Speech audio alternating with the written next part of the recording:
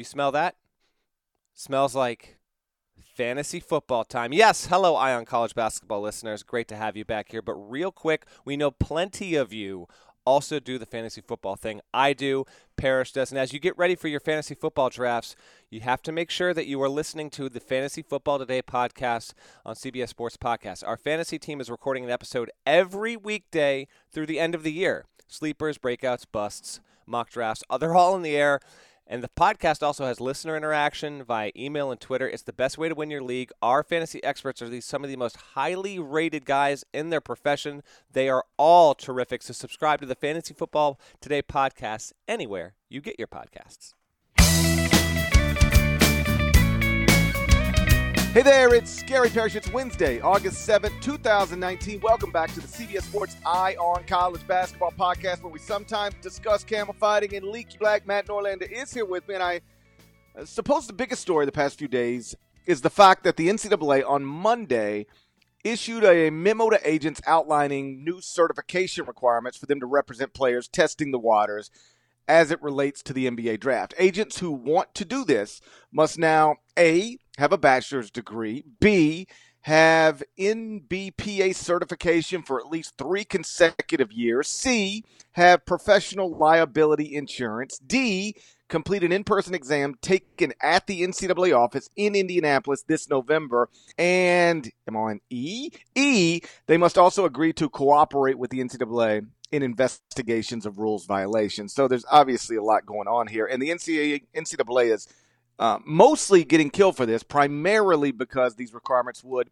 at least in theory, prevent one of the biggest player agents on the planet, Rich Paul, from representing players testing the waters because Rich Paul does not have a bachelor's degree. Now, I think it's worth noting that Rich Paul probably isn't that interested in representing players simply testing the waters, because those are typically borderline first-round picks at best, but mostly second-round picks or guys who's not going to get drafted. In the meantime, Rich Paul represents LeBron James and Anthony Davis and Draymond Green and Ben Simmons and John Wall, so he's a big-game hunter in this profession.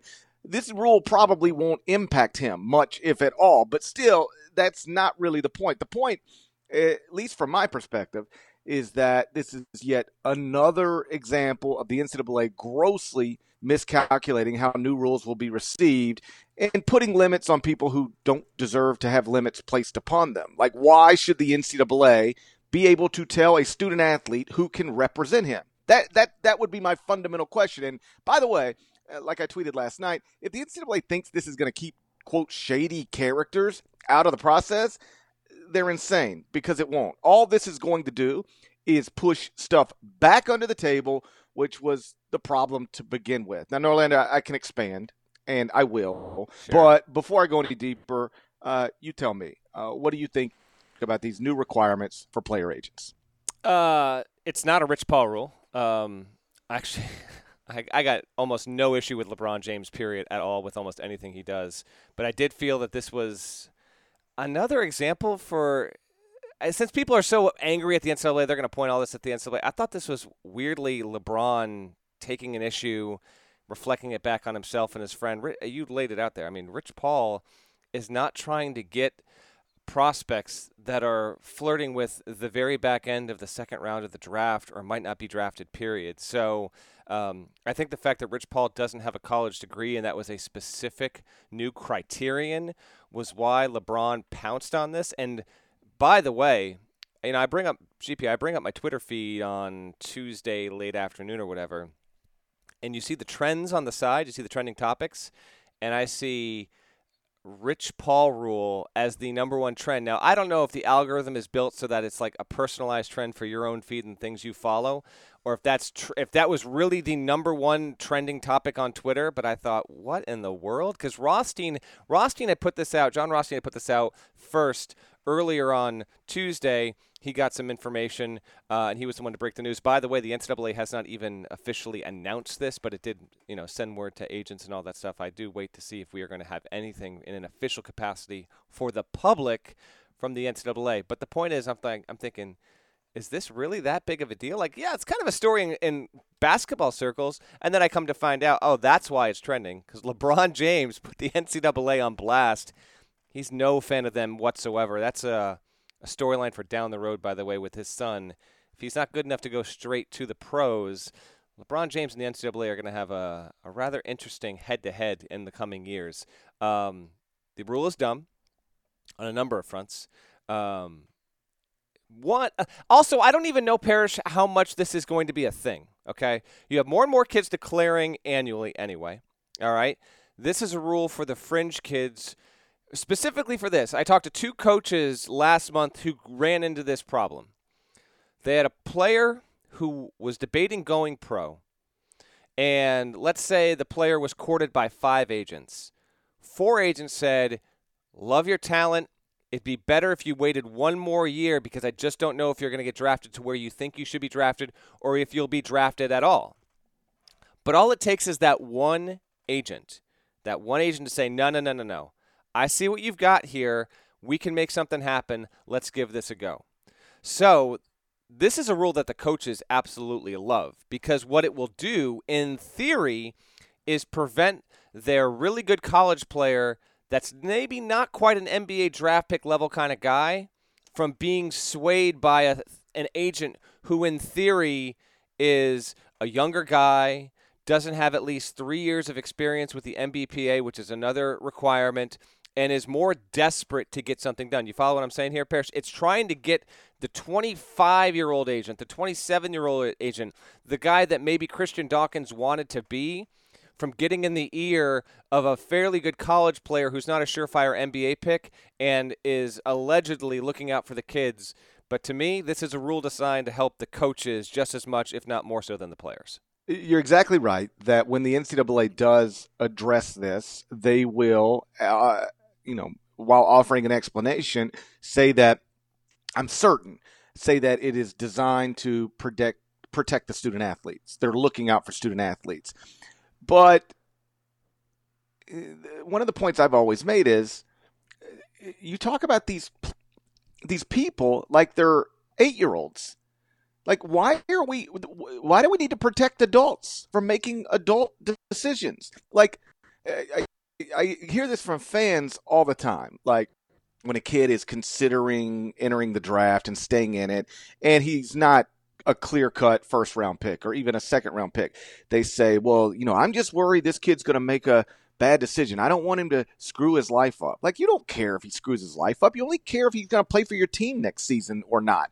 Like, as I've tweeted before, like, if you want to really help kids who need help people who need help, go volunteer at the Boys and Girls Club. There are a lot of people there that need help. But we're not really in the business of saving adults from themselves. For instance, kids, like that's the idea here. Somebody's going to enter the NBA draft who doesn't belong in the NBA draft. Okay. What about the students who drop out of college to start a band? I bet you know some. What about the students who drop out of college to go pursue a movie career? What about the people who drop out of college because they just want to bartend for a semester? Like, we don't worry about them. We say, well, that's personal choice.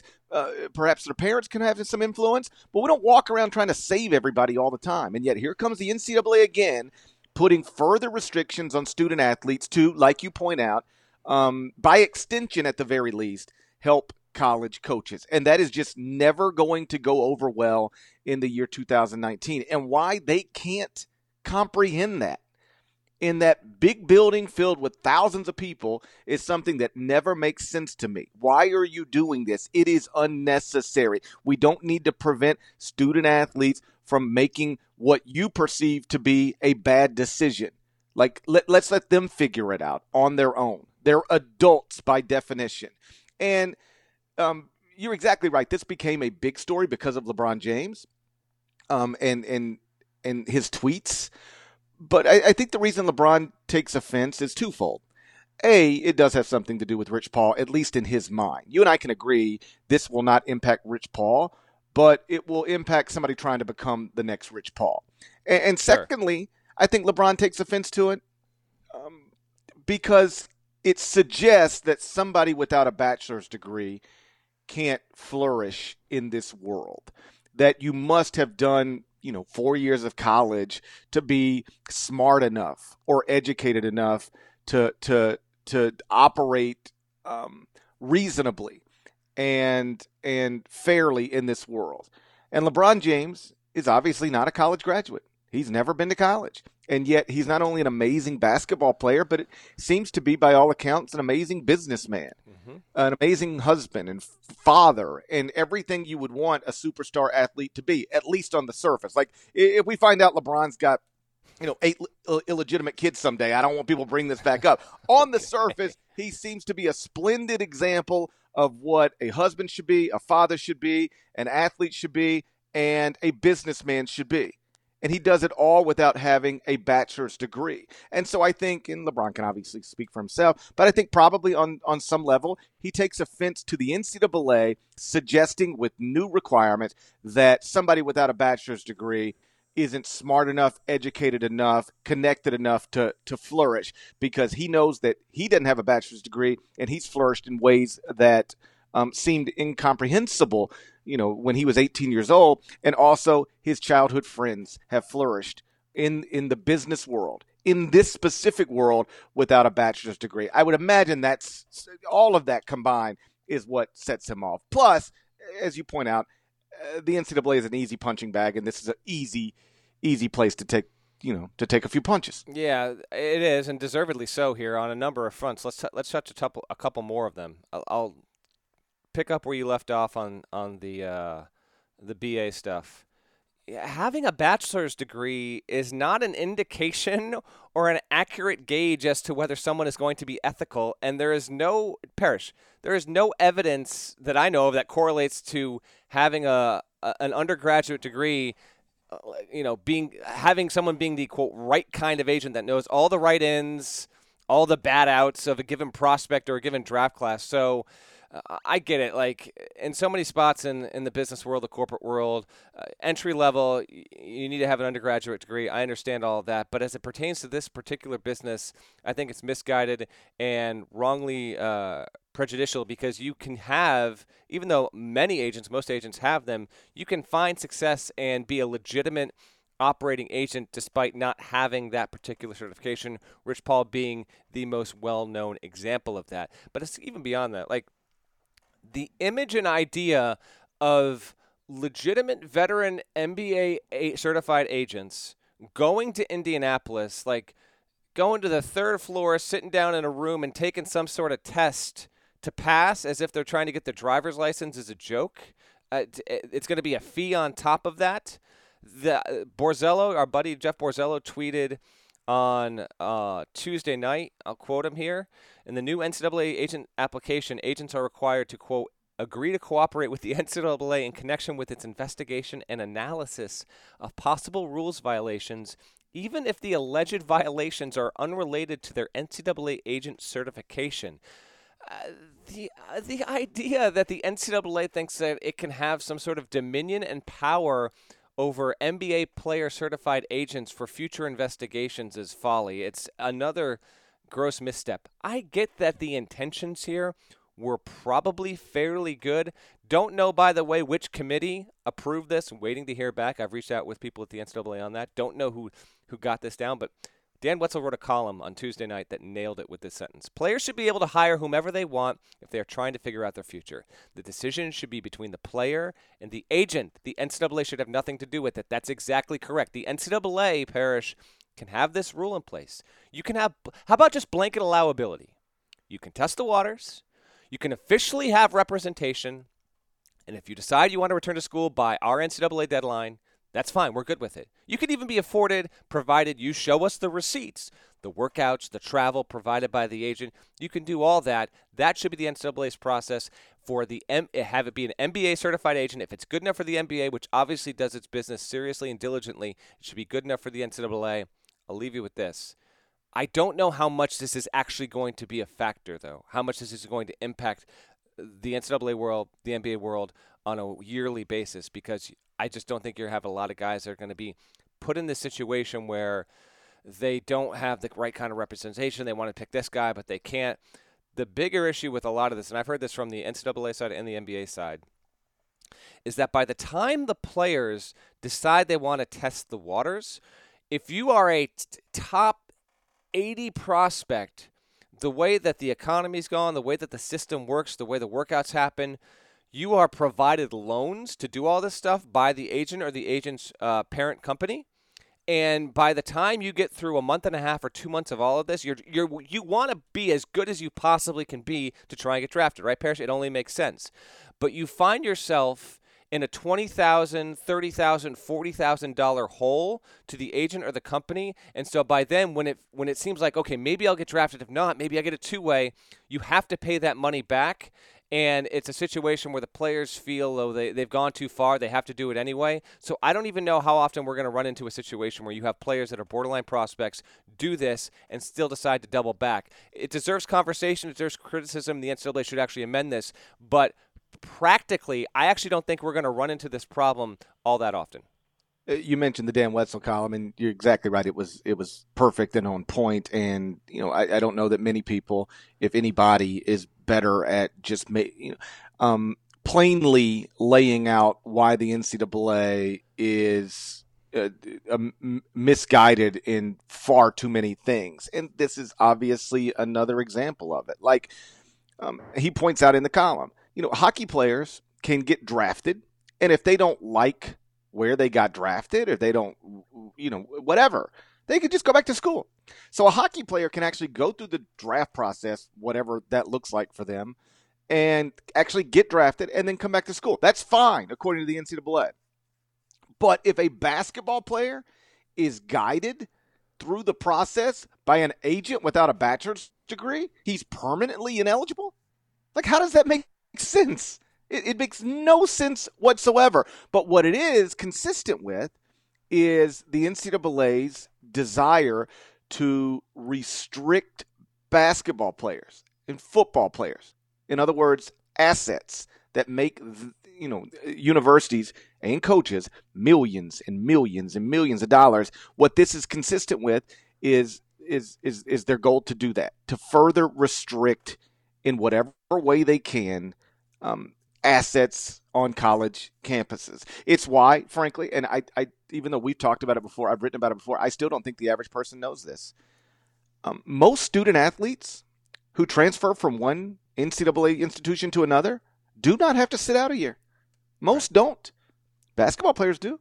Football players do.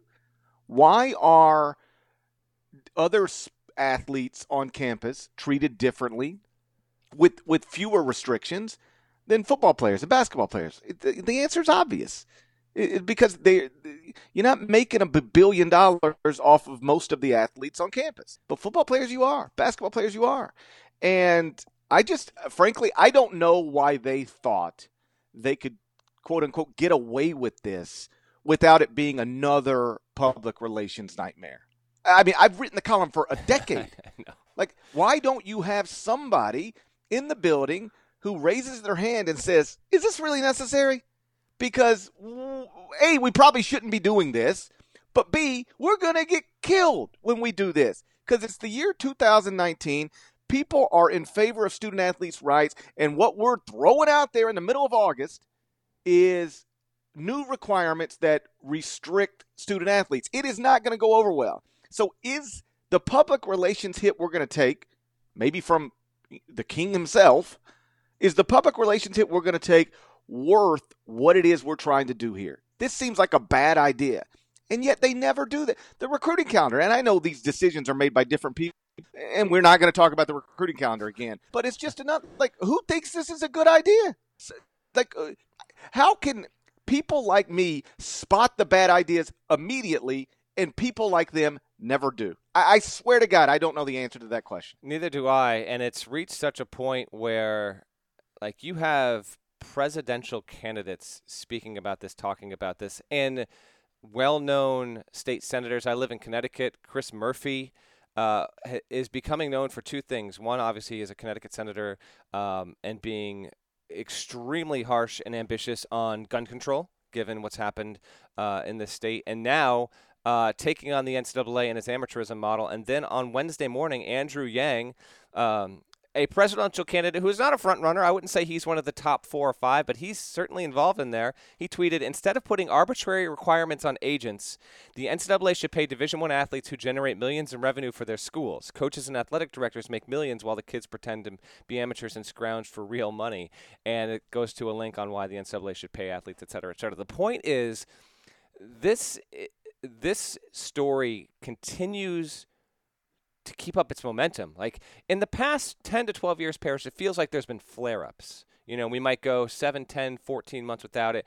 Now it feels more and more that the college athlete lack of entitlement, or at least deserving to get paid or have a right to the Olympic-type model, having more autonomy when it comes to being drafted, specifically in basketball. It's a continual conversation. I'm glad that we're having it, for you and me particularly, because we do a college sports podcast. It feels like we're hitting this drum a little too much, but you know what? In the greater culture, it seems relentless, and that's probably for the best, because that's the only way we'll see real change affected by it. I mean, when you are the NCAA and you're making policy changes like this, you don't even put out a public release. Word leaks out and you have presidential candidates talking about this. For all we know, I mean, I'm not saying this is likely, but we might not be that far away from this being lobbed as a question during a presidential debate over the payment of amateur athletes. Like, it has become a serious national topic. I find that fascinating how that has continued to happen. Last thing with me on this is this. I don't know this to be a fact, but I really am inclined to believe that we're in this spot with this topic, having this conversation, because a lot of coaches behind the scenes went to the NCAA and the NABC and said, listen, this is hurting our program. I cannot have my second, third, or fourth best player, who maybe is going to be an NBA player, but it might be 1 or 2 years down the road. He's getting involved in this, and I wrote about this 2 months ago, Parrish. You have more and more guys that aren't like studs just leaving to go pro, and there's a real concern. You can say the concern is misplaced. You can say the concern is selfish, whatever it is. I think that the coaches really were vocal about why guys who are on that cut line, near the cut line, on the wrong side of the cut line, they should have someone looking out for them. I'm more with you than with them on that. Let them have the freedom to make the decision they want to make. It could be the right one. It can be the wrong one. They have their coaches who they will still consult with this on this. They have plenty of people that will be open to them. This just feels like the NCAA suffocating when it's trying to give a hug, if you get the horrible analogy there. And I don't know if it'll change or not, but the backlash has been as aggressive on this within a 24-hour period as almost anything we've seen with the NCAA over the past 2 or 3 years. There is no question that coaches have been frustrated by more and more underclassmen entering the NBA draft annually. Like, the numbers are going up, not down. We've talked about it on this podcast. It used to be that if you were not a first-round pick, like, there was a lot of reasons for you to come back to school. And then it was like, if you're not a second-round pick, like, you got to go back to school. And now I think the number I threw out last time, which I believe is it's roughly right, if you're a top 80 prospect in college basketball, odds are you're leaving school. Most of the top 80 guys are going to enter the NBA draft. And so coaches aren't just losing their first-round picks anymore or their second-round picks anymore. They're losing, Jared Harper at Auburn and players like him all over the country. And obviously that's frustrating, because it could be the difference between going to a Final Four or not, winning a national championship or not. But just because it's frustrating doesn't mean you need the NCAA to put in further restrictions on these players to try to prevent it from happening. They are not obligated to come back to school. It is their decision. They are adults.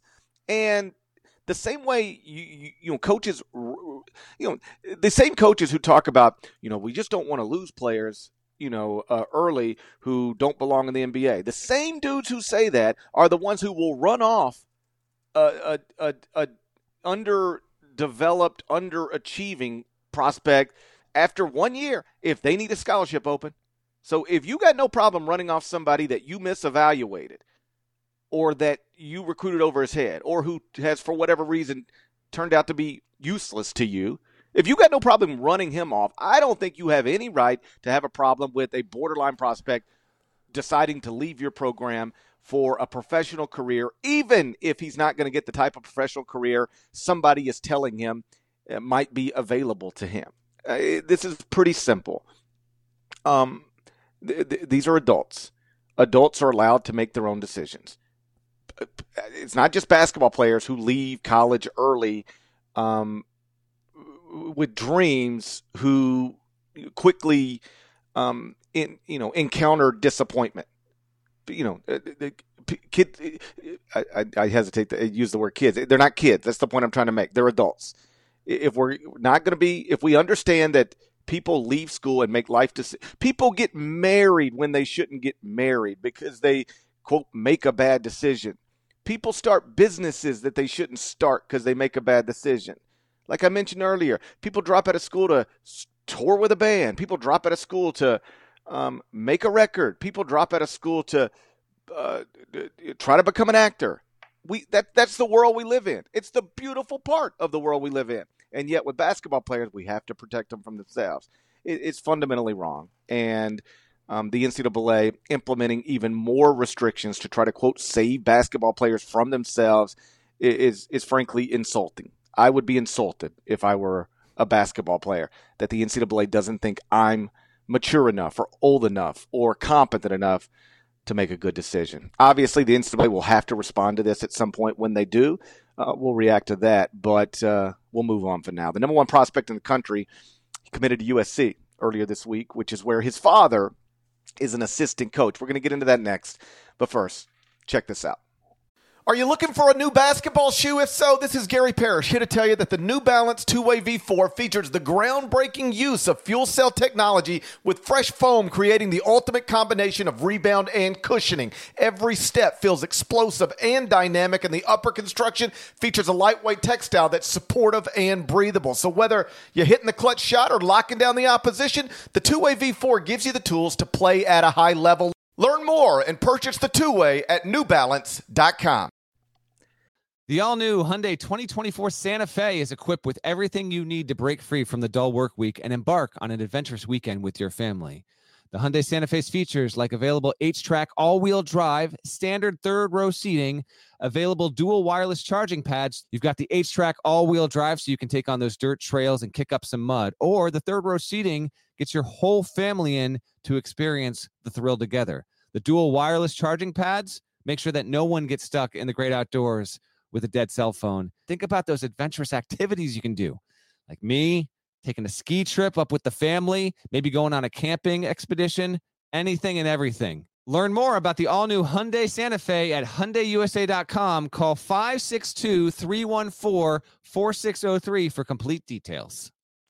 So the number one prospect in the country committed to USC earlier this week. His name's Evan Mobley. His father, Eric Mobley, is on Andy Enfield's staff, so that's the connection. His brother, Isaiah Mobley, already on campus at USC. If you're unfamiliar with the Mobley family, Isaiah, five-star forward, class of 2019, and Evan, number one prospect in the country, class of 2020. Not according to all, but certainly according to most, and a consensus top two prospect either way. I believe, Norlander, you and I sat together and watched Evan Mobley and Isaiah Mobley play in Vegas 2 summers ago. It was the same. Was it the same? 2 summers ago when we had the unique situation where the best team from Adidas played the best team from Nike. You're right. And the best Adidas featured Evan Mobley, and they won that game. And I just remember, I think if you go back to that night, which would have been last July, Evan Mobley was not the number one prospect in that class, according to most. And I'm not a recruiting analyst, and I had seen him only briefly, but I was like, gee, I don't know that anybody's better than this kid, at least in terms of long-term potential.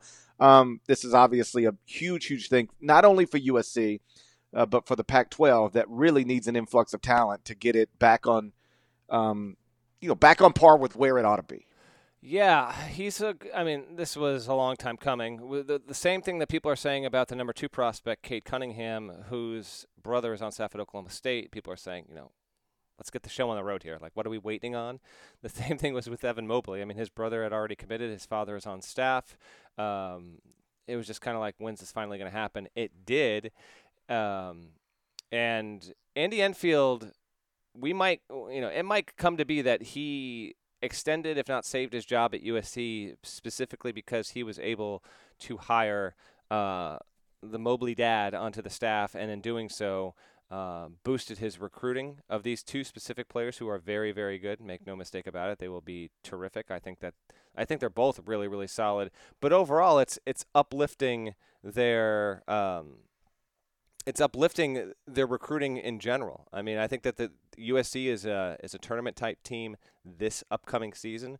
Once Evan gets on campus next season, I think they'll be that as well. They've got this other forward, Onyeka Okongwu. I'm brutally butchering that last name, but I was told he's looked as good as just about anyone on the team so far. USC's actually right now they just left yesterday to go play in Spain, I believe, for their foreign tour. So, yeah, I mean, it's a nice twist. It brings more legitimacy to the Pac-12. There's a lot of stuff kind of entangled with the USC thing, though, GP, right? The school already, self-sanctioned, self-report on a lot of stuff related to the FBI thing, but we wait and see if and when the program gets hit by the NCAA. I would think that Andy Enfield will probably get something along the lines of a 3-game suspension eventually at some point, because I think we're on the same page with this. I don't see how the NCAA, at the end of the day, its Committee on Infractions and its enforcement group, even though they work as separate entities, could possibly say, you know what? There was a high major program who had an assistant plead guilty to federal charges and taking money in an effort to steer players to Christian Dawkins' company, and we're not going to punish the head coach. So I think that Enfield and the program will still be facing some sort of punishment. The timeline on that still remains moving. I've received no specific indication that USC is on deck, if you will, but we'll wait and see on that. And yet, despite all of that, plenty of noise, here they are. Through legal loopholes, and Parrish has been on record many times saying, yeah, man, whatever's legal, I'm doing whatever I can possibly do. I don't care if it makes half the profession hate me or roll their eyes at me. I'm hiring the dad. If the dad's got 2 sons that are going to be NBA players, he's coming onto my staff. Some coaches are fine with that. Other coaches really balk at that. I've talked to some coaches over the years who have a serious issue with that, and it's just a matter of what you prioritize, how seriously you take the coaching profession, and what needs to be done. But Andy Enfield has gotten it done, and Evan Mobley is the kind of player who could absolutely be the number 1 pick 22 months from now, essentially. I like Cade Cunningham a little bit more. We can get to him in just a second, but at least it makes the USC-UCLA rivalry a little more interesting going forward. You got Mick Cronin there now, and the Mobley brothers are really, really good, and USC should be worth watching. Truly, I expect, at least for the first time in a long while. I don't think this is going to be a team, or at least it shouldn't, if Enfield and staff gets its act together. This should not be a team that's scraping to get into the tournament next season, the season after, and maybe even the season after that. This is a team that should be getting single-digit seeds without too much trouble, but we wait and see if that'll actually unfold. 20 years ago, this would have been controversial. Like, it would have been on Outside the Lines. I remember when John Calipari hired Milt Wagner, DeJuan Wagner's father, it was like a big question. Like, is this okay? Are we sure this is what ought to be happening? And now it's like, whatever. You know, given what the FBI uncovered, like, if there's a legal way to get a player on campus, I don't think anybody really cares that much anymore. And the fact that the top 2 players in this class both have relatives who have been hired in Power 5 leagues suggests that perhaps this is going to be more of a common thing going forward than it's ever been. And like you said, I have no problem with it whatsoever. To be clear, if I were a head coach in California, perhaps anywhere, but certainly in California, I would have hired Evan Mobley's father too if it meant that I was 100% going to get Isaiah Mobley and Evan Mobley. Obviously, it was for Andy Enfield, and now he'll have an influx of talent that'll have him getting contract extensions. That's the other thing about getting big-time recruiting classes, and by hiring a father of 2 5-star prospects, you're guaranteed to get big-time recruiting classes. Is they get you contract extensions. Yeah. So if you make $2.5 million a year, you hire Eric Mobley, you're basically at the very least getting another $2.5 million guaranteed, even if you don't win a game. Like the school is going to commit to you if you've got this kind of talent on the way. And so financially, it's just a smart thing to do. But I also think even though there is some recent examples of it not going well, I still think it's a smart thing to do. the recent examples of it not going well. Josh Pastner hired Keelan Lawson to get Dedrick and KJ Lawson, and it didn't result in the type of wins he needed to get the fan base off his back, and he ultimately left and never really benefited from them. And then, of course, Tubby Smith demotes the father, and then they transfer, and that was the end of Tubby Smith. The wild one is Conzo Martin hiring Michael Porter Sr. Yeah. And never benefiting from Michael Porter Jr. or his younger brother Jonte. because to any significant level because of injuries. But still, I think this is a smart thing to do. And I do want to wrap it back to the Cade Cunningham situation because he has cut his list to 5 or 6 schools, and his brother is on staff at Oklahoma State. And listen, Mike Boynton can handle this however he wants, and I'm sure he's a kinder man than I. But given that we know, because coaches and players tell us that when you get a commitment from an elite talent, that player becomes a de facto member of your coaching staff and starts recruiting for you, and it can lead to you assembling the type of recruiting class you need to flourish in whatever league you're in. I would have already had a commitment from Cade Cunningham. Like, I would have said, like, listen, you get your brother to commit or you don't have a job. And if your brother takes a visit to another school, you're fired.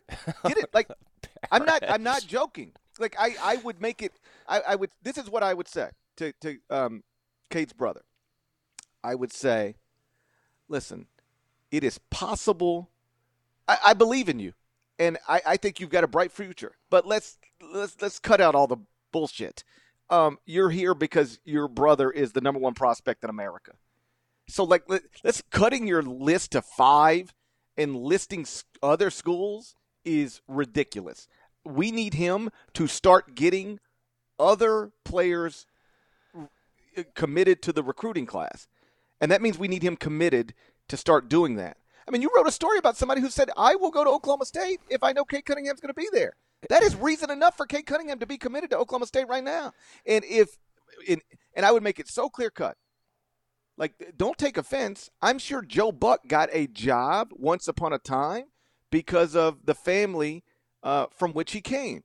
But he has proven himself to be worthy of any job. He's one of the very best in the world to do what he does. And maybe you'll be the Joe Buck of coaching. But the only reason you got this job is because your brother. And if your brother doesn't commit, you won't have this job anymore. I would put it as plainly as that. I know for a fact, Norlander, that there is a school on Cade Cunningham's list that is not even recruiting him anymore. He included him on the list. And I talked to somebody on the staff, and you know what they told him? This is before he cut his list.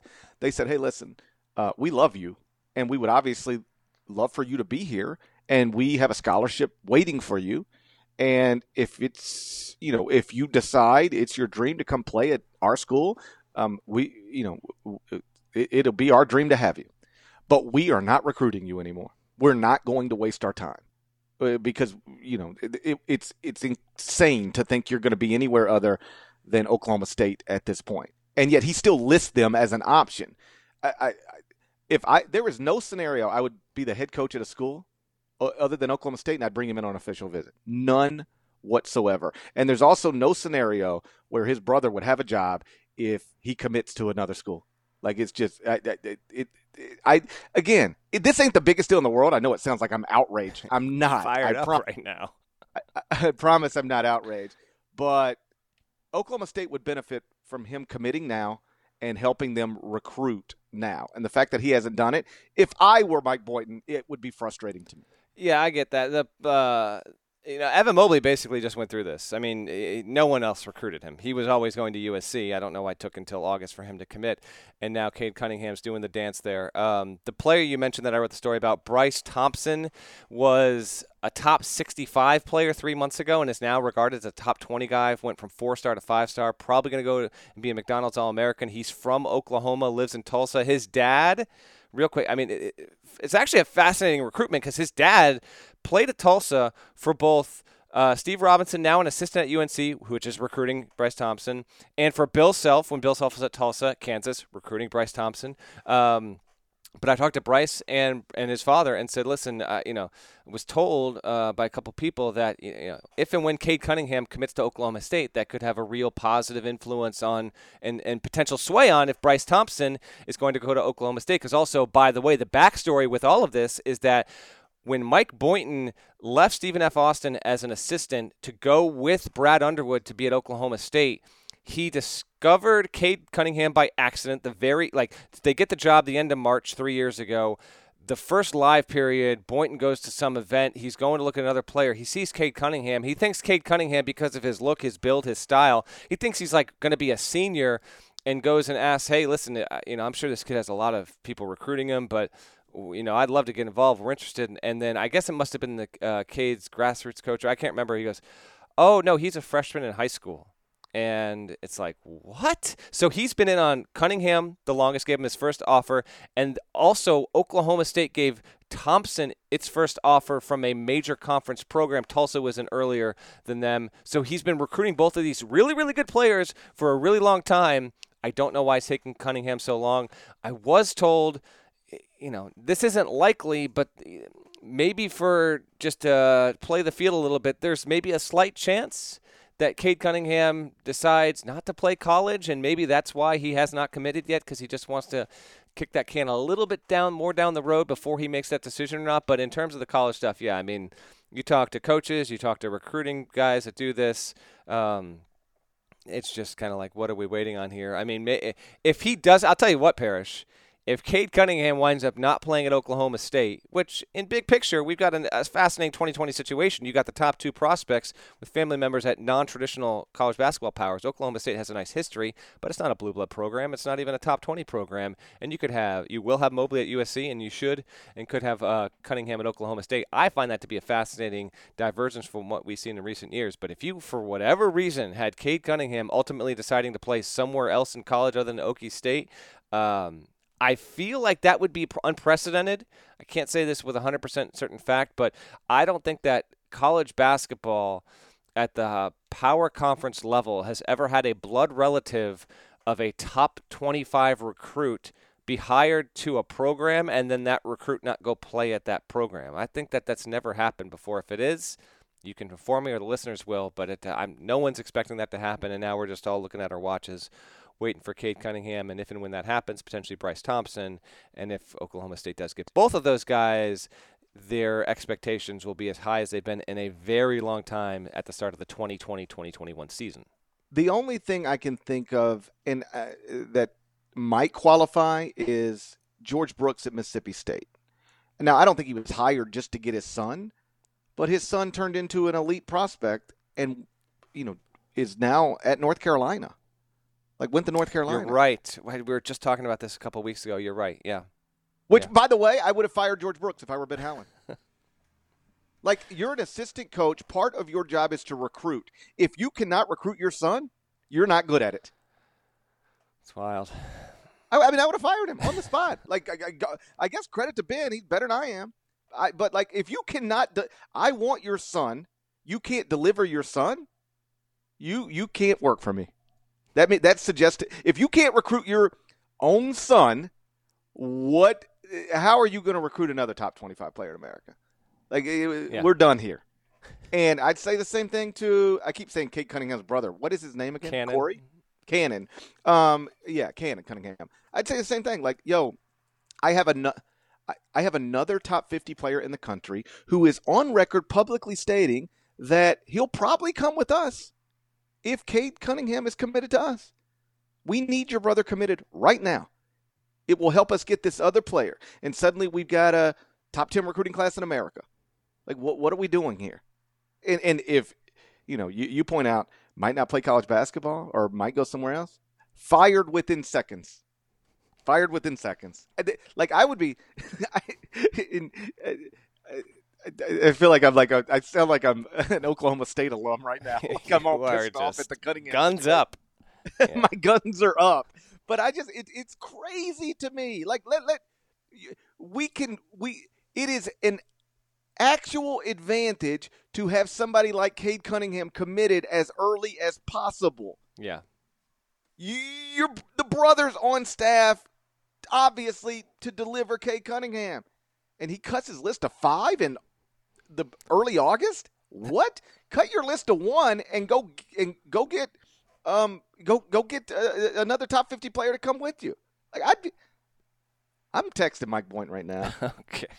I need to guide him on this. Like, yo, man, this whole cut your list to 5 stuff, this is unacceptable behavior. Is he as mad about it as I am? I don't think he is, actually. There's a quiet confidence there. I think I don't think anyone's as mad about this as you are. But that's okay. It's August, and this is one of the prominent storylines in college basketball as it unfolds. But you're not wrong. And if anything, this conversation has reminded me of just how badly I wish, even if I could peer into an alternate universe, I'd love to see Gary Parrish, Division I men's college basketball coach. First of all, you'd be fired within a year, I think. For one reason or another, I think that's happening. But just to see how you would operate a program would be hysterical. I would commit major rules violations. Yeah. I would get a lack of, what's the charge everybody's going to get now? Failure to monitor? Yeah, I would not be monitoring. I would not monitor well. And I would commit major rules violations. Why not? Plus, you love to tell a good story. Then it gets, then it spreads way too fast. You're in trouble. Yeah, that's. I'd be making strong ass offers all over the place. Oh man, I can see you just strutting the sideline right now. That's good stuff. But yeah, they got to get this done. Like, what are we even doing here? A question for our listeners, by the way, as we get ready just to conclude on one more topic. I do want to know, and Parrish, you might have some insight into this, but I feel like we've got a wide listenership, that plenty of them that follow college football. It's just something I've never bothered to look into, and I don't follow college football recruiting enough, and it doesn't feel like this pops up frequently enough in the news cycle where a lot of instances are coming to my mind. But college football has way more prospects, way more coaching positions. So in college basketball, you see this, I don't know, 2 times a year maybe not even that often. It happens, but it's not like crazy wide. But it's here and there. With how college football operates, I'd love to know how frequently, an awesome tight end's uncle or a really good cornerback's father or whomever gets hired to a coaching staff or in some sort of role, and what NCAA rules may or may not be in place there, because I wonder if the NCAA tries to curb that on the college football end because of the nature of the sport, with so much more support staff and many more position coaches. If this is more rampant, less, I don't know. It's just something that popped up as we were discussing this, and I didn't know if it's something that sport actually deals with more seriously and frequently than college hoops. I think it's less frequent, and the explanation I would assume is that you get 2 Mobley brothers on campus that could be the thing that makes you a top 10 team. Just having 2 guys like that, it can be the thing that takes you to the NCAA tournament. In football, no one player is going to move the needle that much. Only a quarterback.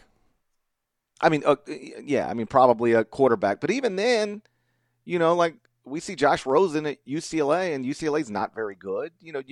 We see, who's the guy? Daniel Jones, first-round draft pick quarterback of the Giants. He's at Duke. Like, what are they? I just think, yes, a quarterback, Johnny Manziel was that kind of difference maker at Texas A&M. But I think football players just don't make as individually as big of an impact, so it's less advantageous to go hire a relative just to get one player. Although I do believe Ole Miss under Hugh Freeze hired somebody connected to like a 5-star quarterback a few years ago, and I think they ended up getting a commitment from him. It might have been Shea Patterson, actually, but so it does happen. I just think it happens less often because it's less impactful. Gotcha. Okay, GP, can we talk real quick about the story that you wrote earlier this week? Because I think this is an awesome story. You don't see something like this happen all that frequently, and now you have a Big Ten school that is trying to kind of return to prominence, taking something of a chance on an unlikely prospect. And when I say unlikely, practically unknown, because most people don't even know who this kid is, but even within college basketball circles, was a complete unknown entity until recently. Yeah, I got a neat story. I got a call last week from, just a friend of mine who, works in this basketball world, and he said, "Hey, I might have something for you." And I said, "Well, can I call you tomorrow morning? We'll talk through it." I said, "Is it urgent, like breaking news?" He said, "No, no, no, but it might be interesting. It's August." And I said, "Okay, I'm gonna call you in the morning." So I call him the next morning, and he says, "Listen, there's this kid. His name's Austin Hutcherson. His father is like the head of the NBA Human Resources Department. And I think that's the reason this person knew of this kid, like he knew the father." And he said, "So here's the deal. He's a Division III player, and he's a good Division III player. He's at Wesleyan in Connecticut. And he's like, first team all conference, led the league in scoring, all that stuff.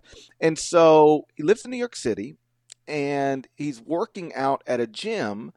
I think it's the NBA Players Association gym with a New York-based trainer named Tim Burns." And he said, so the plan was just to work out all summer with Tim and then go back to Wesleyan and blow it out there and then see if he can, spend his last year of college, at a Division I school. But they were even thinking like low major. Like, can he jump from division if he really works hard the next year, will he be capable of jumping from Division III to Division I at any level? So he's working out in this gym this summer, like in June, and he's there's some serious basketball players there, a lot of overseas guys, but Ron Baker is working out, Noah Vonleh is working out, and they just get into pickup games, and they're working out, but they play pickup as well, and so this 6'6" guard who's really knocking down shots, like. Nobody knows who he is. He's just Austin. They're like, "Yo, where do you play?" He's like, "At Wesleyan." They're like, "What is that?" It's like, it's a Division III school. They're like, "Yo, bro, you're at the wrong level. You don't need to be at a Division III school." And he tells them the same story I just told you. "Well, I'm thinking about, I'm going to go back and do one more year at Wesleyan, and then, I'm going to see if I can, transfer to Division I for my senior year." Like, "Yo, we're former high major players. You can play at the high major level. You need to go now." So he's like, "How do you even go about doing that?" So I think Tim helped, and I know some other people helped. They were like, "Well, first, let's get your highlights from your sophomore season at Wesleyan, like get them up on YouTube, and then we can send links to, some coaches that we have relationships with." So they do that, and it's impressive enough to pique the interest of not just low major coaches, but power conference coaches. But it is also a highlight tape. So it's like, highlight tapes can be misleading. I think we understand that. So they said, "Hey, I want to watch him some full games." So they get like 5 games on USB drives, full games. We don't want to just see his made shots. We want to see everything, watch him play. And they watch these games on USB drives that were sent to them. And next thing you know, he's got an offer from Creighton. He's got an offer from Notre Dame. He's got an offer from Illinois. I was told Marquette was also involved, but ultimately they just decided, and keep in mind, this all happens in like it was end of June. He's thinking he's going back to Wesleyan. Yeah. Next thing you know, it's July, and Mike Bray's calling him. Brad Underwood's calling him. Greg McDermott is calling. And he ends up, like I said, I was told Marquette was also involved, but ultimately they just said it's going to be Notre Dame, Creighton, or Illinois. So he visited Notre Dame. He visited Creighton, and then this past weekend visited Illinois and committed to Illinois. And so he's going to enroll there soon. He's got to sit out a year because of these stupid transfer rules, but he's fine. He's like, "I'll just work out, and then I'll have 2 years of eligibility." But it is pretty wild that a person, he didn't even really have realistic aspirations of doing this. He was just playing in a gym in New York, and former, and current professional players said, "Dude, you're good enough to play at the high major level. You need to jump now." And he's like, "Okay, I'll give it a try." And next thing you know, he's trying to decide between Notre Dame, Illinois, and Creighton. Like, it is a pretty neat story. That's a testament to, as I wrote, talent and hard work, but also just sort of right place, right time. If he's not in that gym with those players, he isn't told by reputable sources, "You are good enough to do this."